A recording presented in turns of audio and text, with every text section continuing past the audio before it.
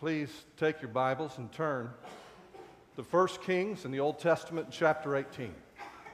1 Kings, chapter 18. While you're turning there, for some time, I've had different individuals ask me if I was going to speak about the election and whether I was going to give you guidance on whom to vote for. And so this morning I woke up and the Lord gave me clear direction about who to vote for. And I want to talk about the election this morning. Very real election that's coming and where you have a choice to make. It's been said by some that what we need is to make America great again. Without understanding what it was that made America great. What really needs to happen is America needs to make God great again.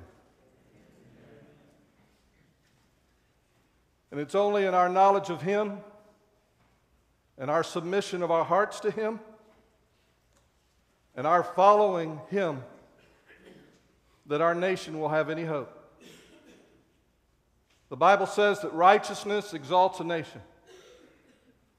And a good definition for righteousness is simply this: doing what God wants you to do. And when we are doing what God wants us to do individually in our lives and collectively as churches, whatever the nation needs to be will take care of itself. That won't be our concern.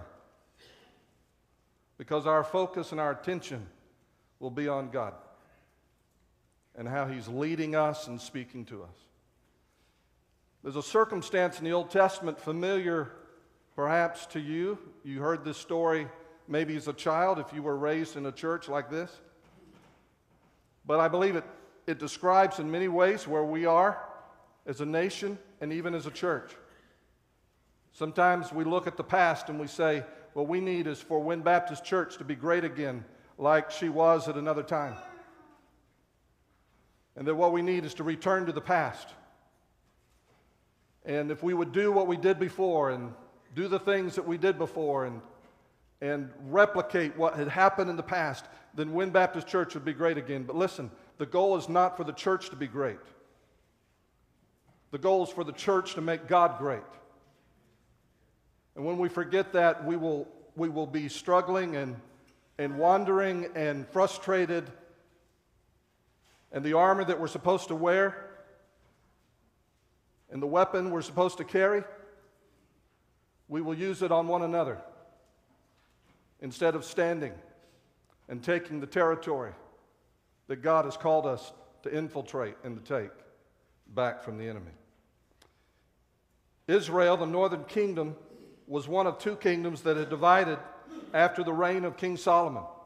Those of you who are Bible scholars, you'll remember that Solomon was the last to rule over a united kingdom, and then it split, and there was a northern kingdom and a southern kingdom. We've talked about this even recently here.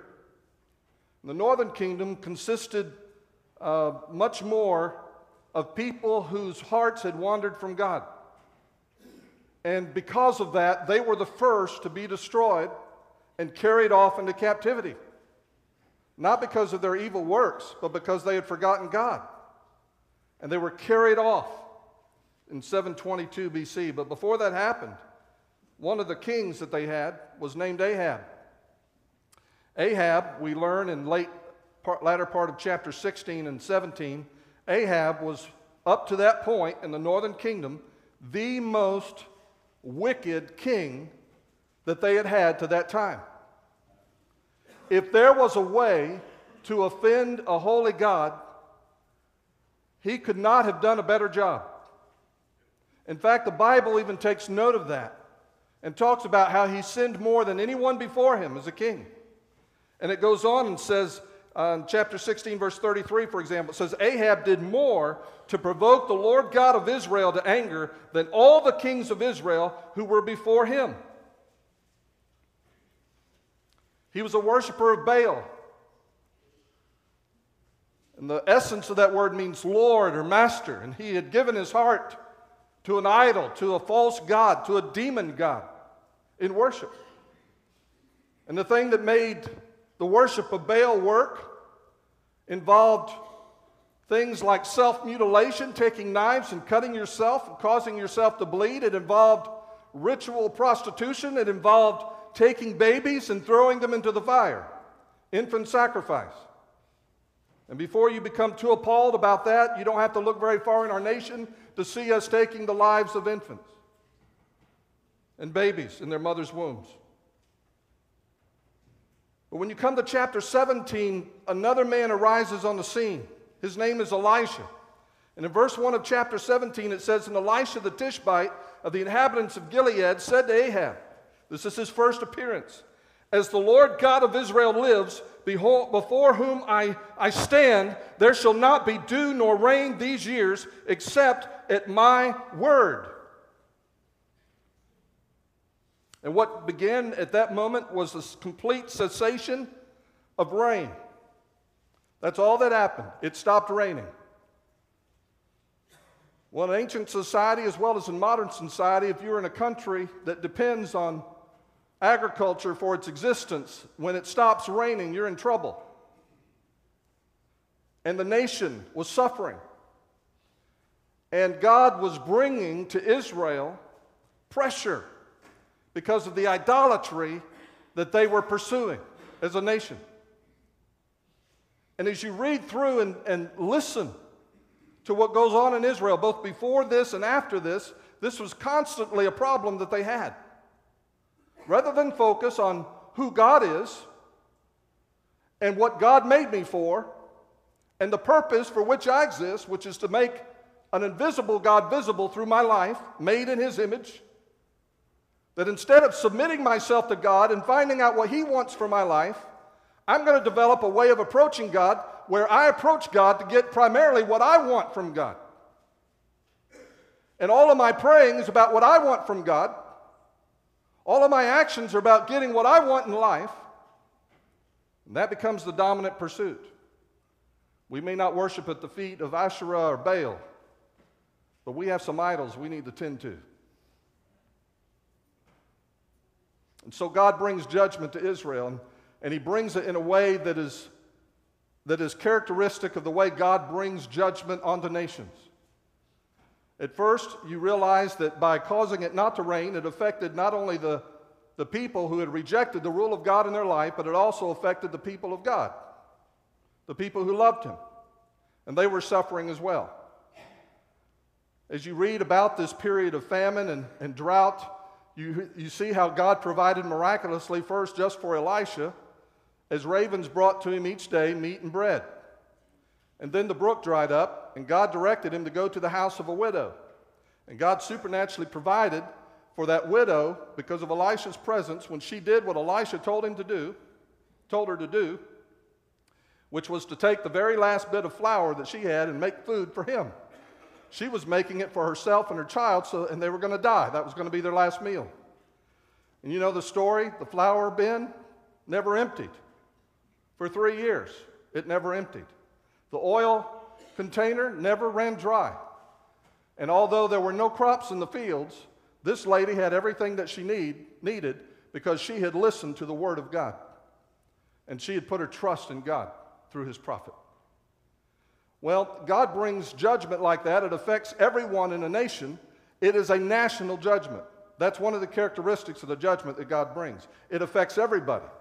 The good, the bad, the ugly, it doesn't matter. They're all affected. We're all affected at the same time. A national judgment. It also is a judgment that typically affects our finances. It affects us financially when God brings that kind of judgment to a nation. In this case, their source of wealth was their agriculture, their farming, their crops, and all of that was cut off, and so no one who farmed could be successful. No one who needed food could find food. No one who made a living, all the adjunct industries and businesses and crafts and everything that depended on crops year after year after year, nobody was going to be successful. Why? Because God had brought corrective financial judgment on the entire nation of Israel. And so it was national, It was financial, but it was remedial. It was designed to correct the people of God. It was designed to cause the people of Israel to turn back to God and say, "Oh God, why is this happening?" But as far as we can tell in this story, that never happened. The people never turned back to him during year 1, year 2, year 3 of the drought.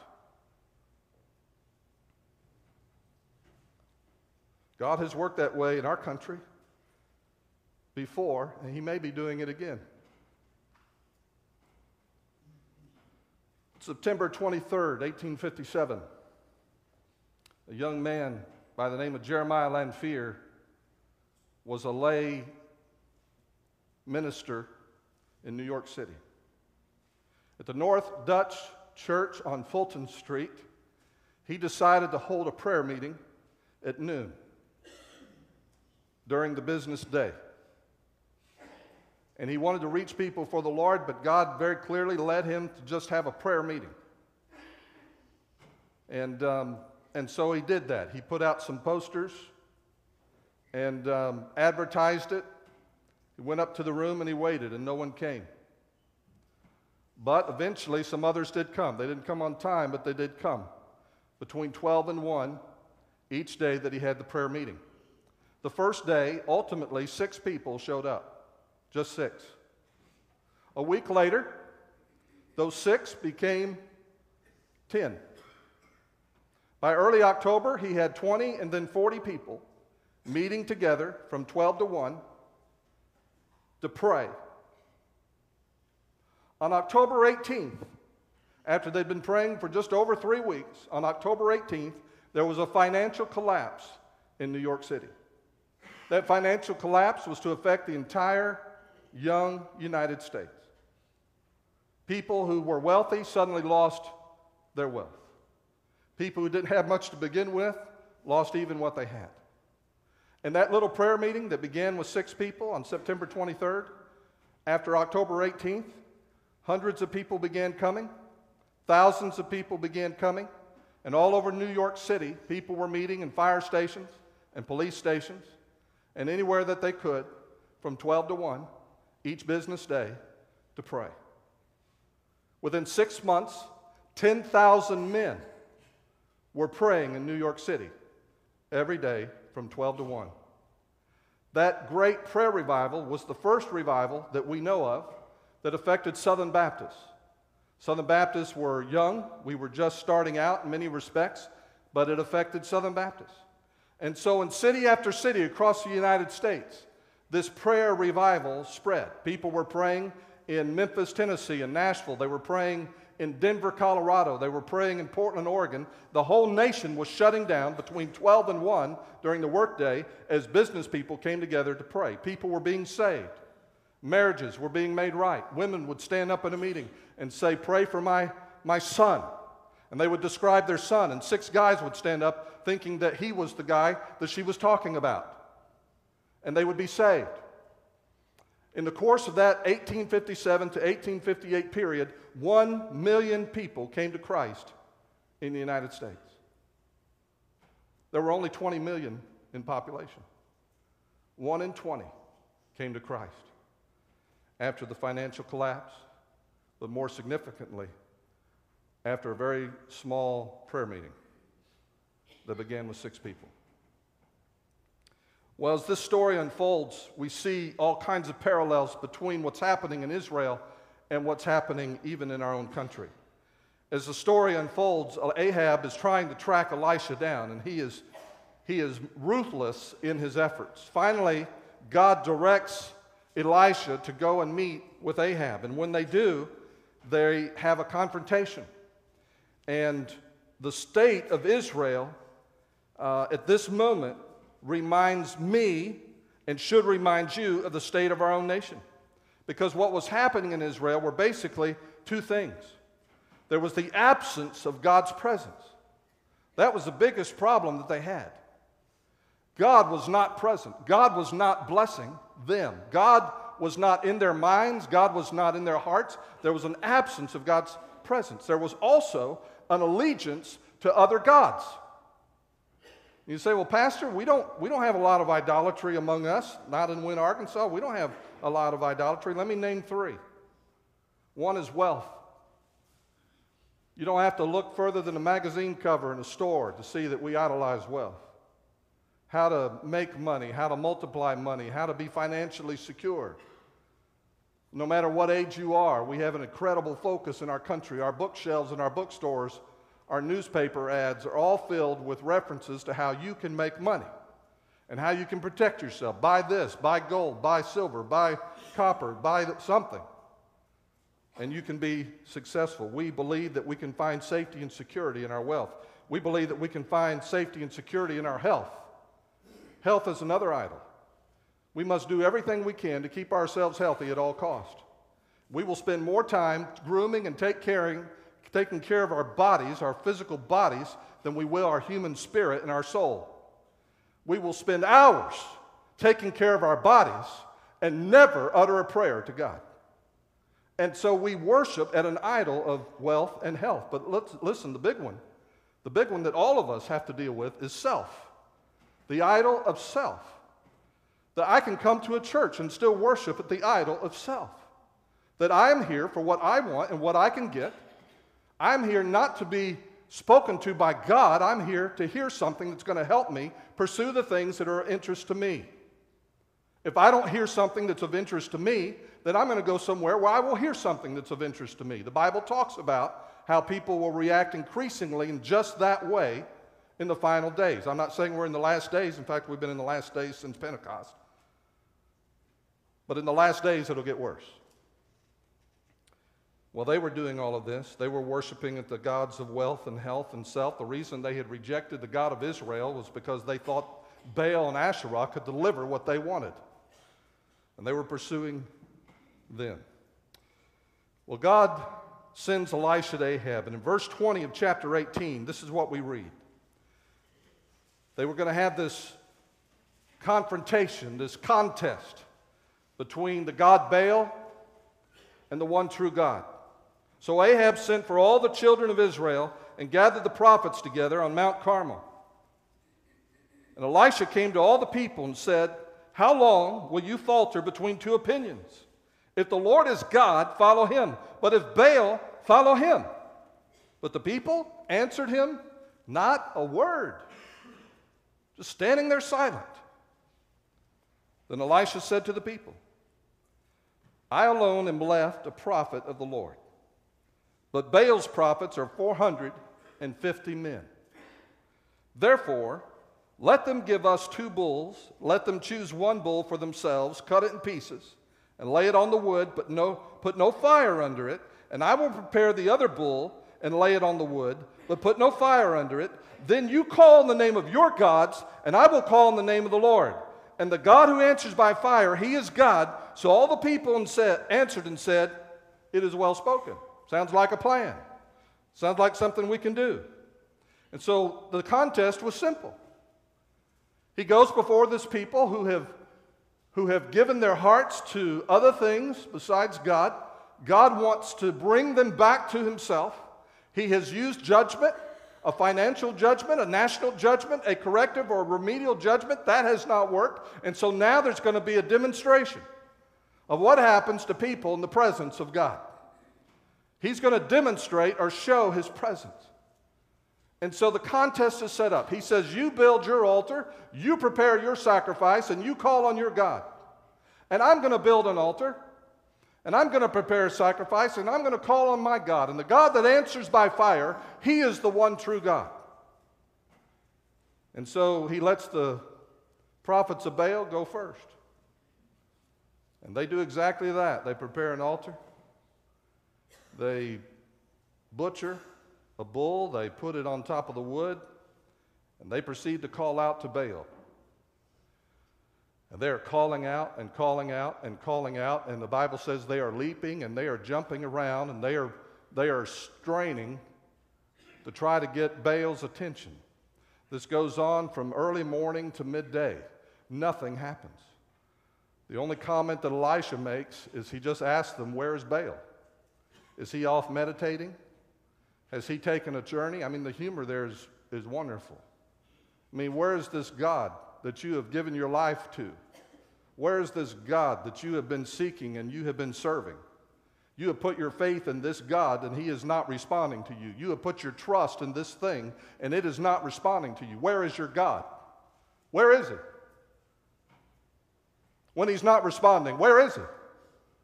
What's going on? Well, they continue, they get even louder. And they're crying and they're jumping up and down. They get their knives out and they cut themselves. They cut themselves with their knives so much that the Bible says the blood is gushing onto the sacrifice from their own bodies. Instead of backing up and rethinking, well, maybe we've made a mistake here, they're going even deeper into their devotion to the things that they believe are going to keep them safe and secure. They're redoubling their efforts. By evening, they are exhausted. I believe most of them needed a blood transfusion by that point. They had done so much to try to get their God's attention. At that point, at the verse 36, the story picks up. Elisha has said, I'm going to build an altar. He takes 12 stones to represent the different tribes of Israel, and he builds a very simple altar. He puts wood on it, and he carves a bull, and he puts the bull parts on top of that altar. He has dug a trench around it, and then he tells them, I want you to take 4 huge containers of water, and I want you to douse the sacrifice. And they did. And then he said, do it again. So they did it twice. And then he said, do it a third time. And they did it a third time. There was so much water drenching his sacrifice setup that the little trench around the sacrifice was filled with water. And then in verse 36 it says, and it came to pass at the time of the offering of the evening sacrifice that Elisha the prophet came near and said, Lord God of Abraham, Isaac, and Israel, let it be known this day that you are God in Israel, and I am your servant, and that I have done all these things at your word. Hear me, O Lord, hear me, that this people may know that you are the Lord God, and that you have turned their hearts back to you again.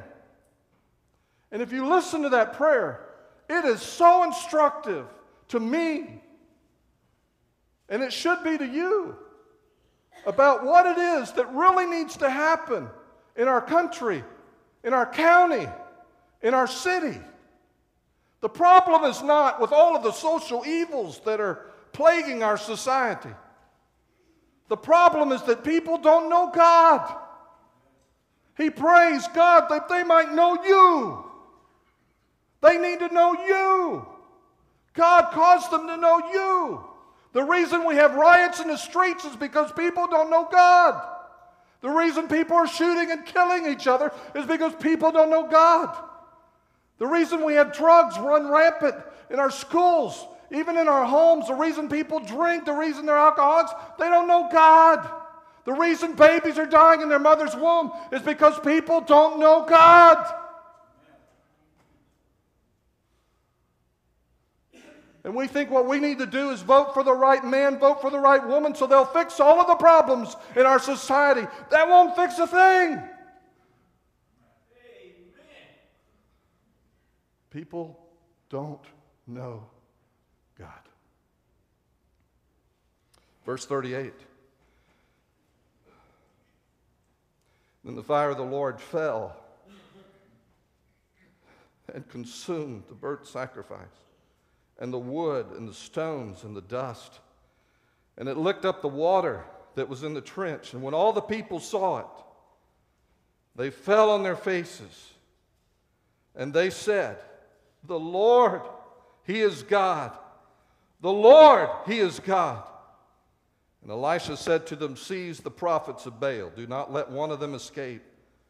So they seized them, and Elisha brought them down to the brook Kishon and executed them there. There are 3 things that can only happen through an encounter with the presence of God that are described here. And we've talked about this before, but I want to underscore it again. There's a difference between knowing that God is everywhere and knowing that God is here. There's a difference between knowing with my head as a fact that God is everywhere and knowing with my heart that God is present with me, around me, in this room. And it is your pastor's desire that you and I become increasingly known as a people among whom God dwells. Because it's not about who lives in the White House, it's about who lives in God's house. And we need Him. And in His presence, the things that cannot happen any other way, not through any human mechanism, is when the fire falls, the three things that happen, or that people see where they belong. That's the first thing that happens. The Bible says they fell on their faces. You see, when God comes, I know exactly where I belong. There, on my face. No one has to tell me. I don't have to take a 12-part study course. When God is present, I know where I belong. On my face, before Him. People know where they belong. They know where God belongs. That's the second thing. What do? They shout out. They say, the Lord, He is God. The Lord, He is God. Suddenly, God is where He belongs. People are where they belong. God's where He belongs. And there's this mighty chorus of praise. All these people begin shouting and praising Him. And God is enthroned on the praises of His people. And so when His presence comes and people recognize Him, they know where they belong, they know where He belongs, but look, they also know where the devil belongs. He says, take all of those prophets of Baal, you arrest them. You get them out of here. They don't belong here. In every nation where widespread revival has taken place, crime rates drop, court cases drop, all the social ills change, and you have this explosion of social welfare coming not from the government but from the church. As the church begins to be involved in meeting those needs. And so the devil has no more place, and the devil begins to run, and the devil knows where he belongs.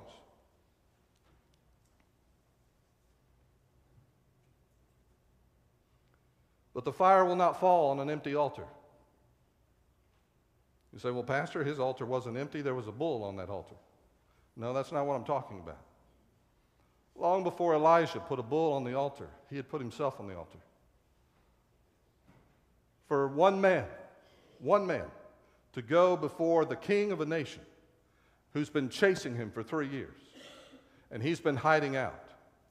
For one man to go before a mighty king in front of a whole nation, and there were 450 prophets of Baal. There were also 400 prophets of Asherah, nearly 1,000 priests of the other side, all the other gods that people worship, and to stand before them, there was something that happened to Elisha first.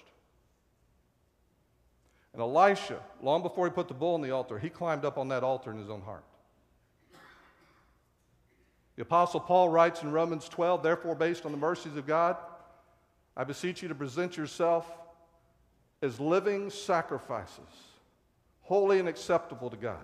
You know what a sacrifice is? Sacrifice is what we put on an altar. It's dead.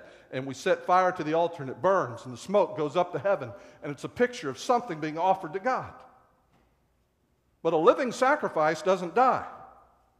But it's always being offered to God. A living sacrifice on the altar is always being offered to God. Every minute of the day, 24 hours a day, 7 days a week, a living sacrifice is always being offered to God. And Paul says, this is what I want you to do. Based on what God has done for you, He rescued you. He sent His Son to die for you. He came to rescue you from this world. He took you out of a dark kingdom where the enemy ruled, and He lifted you out of that kingdom. He put you in His kingdom. He said, based on the mercies of God, I beseech you, brethren, make yourself a living sacrifice to God. Elisha had done that. Elisha did that. You hear it even in the way he prayed. You hear it in the way he acted. He gave himself to God completely, and in his prayer, he said, oh God, this is what you've told me to do. Let these people see that all that's going to happen here is not because there's any power in me. It's because you have done it, and you simply told me to do it, and I obeyed you, and I did what you said. And so, what were his great weapons? Prayer, Obedience. That's it. That's it. We think we need to spend millions of dollars to change our country. One man with a prayer life who'd given his life to God. One man who was praying and saying, God, I'll do whatever you want me to do. You just tell me what to do. I'll do whatever you tell me to do. One man. The whole nation was changed.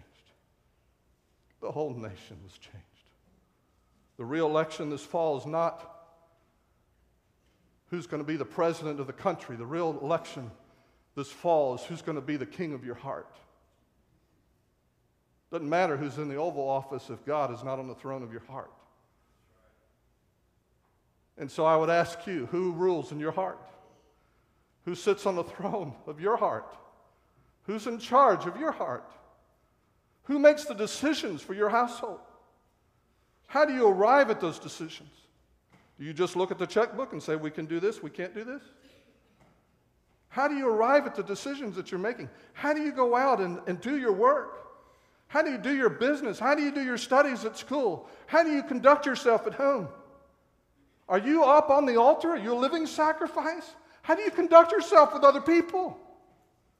What is your reputation? How do people know you? Do they look at you and they talk about you and who you are, whether you're a good man, a good woman, bad woman, or do they talk about your God?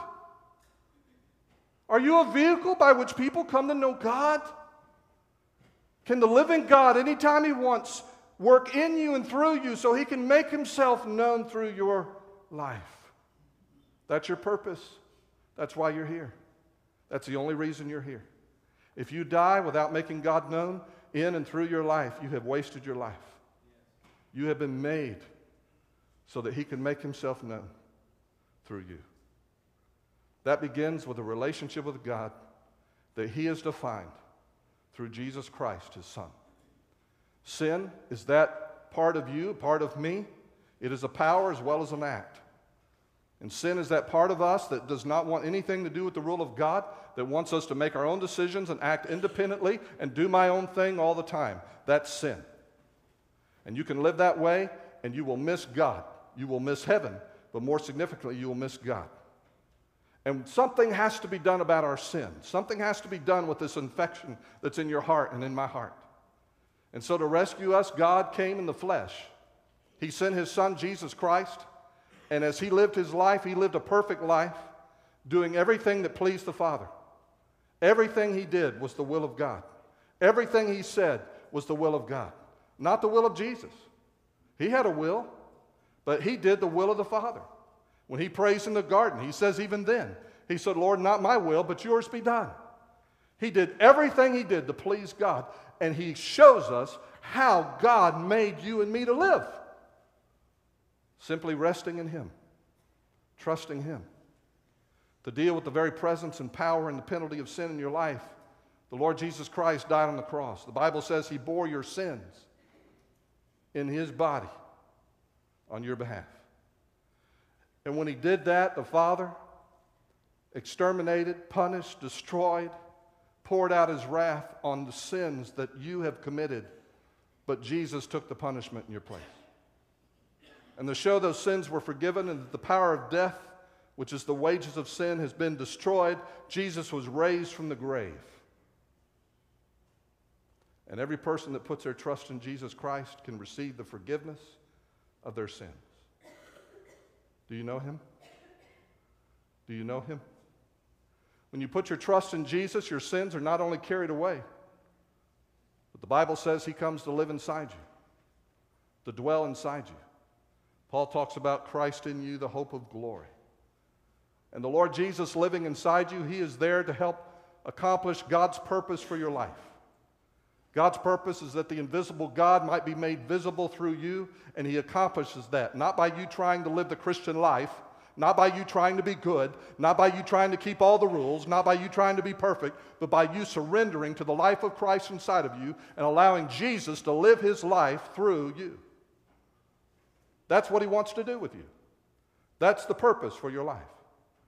And this morning, I want to invite you. We'll be standing down front, myself and whatever pastors we got left that are here right now, and we'll be standing down front, and I want to invite you to come, if you've never trusted Jesus Christ as your Lord and Savior, to come and without hesitation or shame, put your trust in Jesus. Say, I want Christ to save me. And He will. And where you have questions, we'll answer them. You can read God's Word for yourself. Read what He has said about it. The Bible's very clear, though, that everyone who calls on the name of the Lord shall be saved. He'll do it. Are you ready to trust Christ? Maybe as a believer, you're already a Christian, but you realize, I've not been living like that. I've been living for me. I realize, Pastor, I've got some idols in my life, some things in my heart that aren't right. And I've been doing selfish things, and I've been sacrificing time and energy and effort on things that just don't matter in eternity. And I'm ready to trust Christ in a fresh way and say, Lord, I want you to sit on the throne of my heart. I want you to be in charge. And I'm going to rest in you and let you be my leader, my guide. Just like Elijah, just like Elisha, rested in God, just did what He said. Climb up on that altar. Brother and sister, just climb up on that altar and say, God, I'm going to offer myself to you every day. Every day, I'm yours. Would you pray with me? Father, thank you.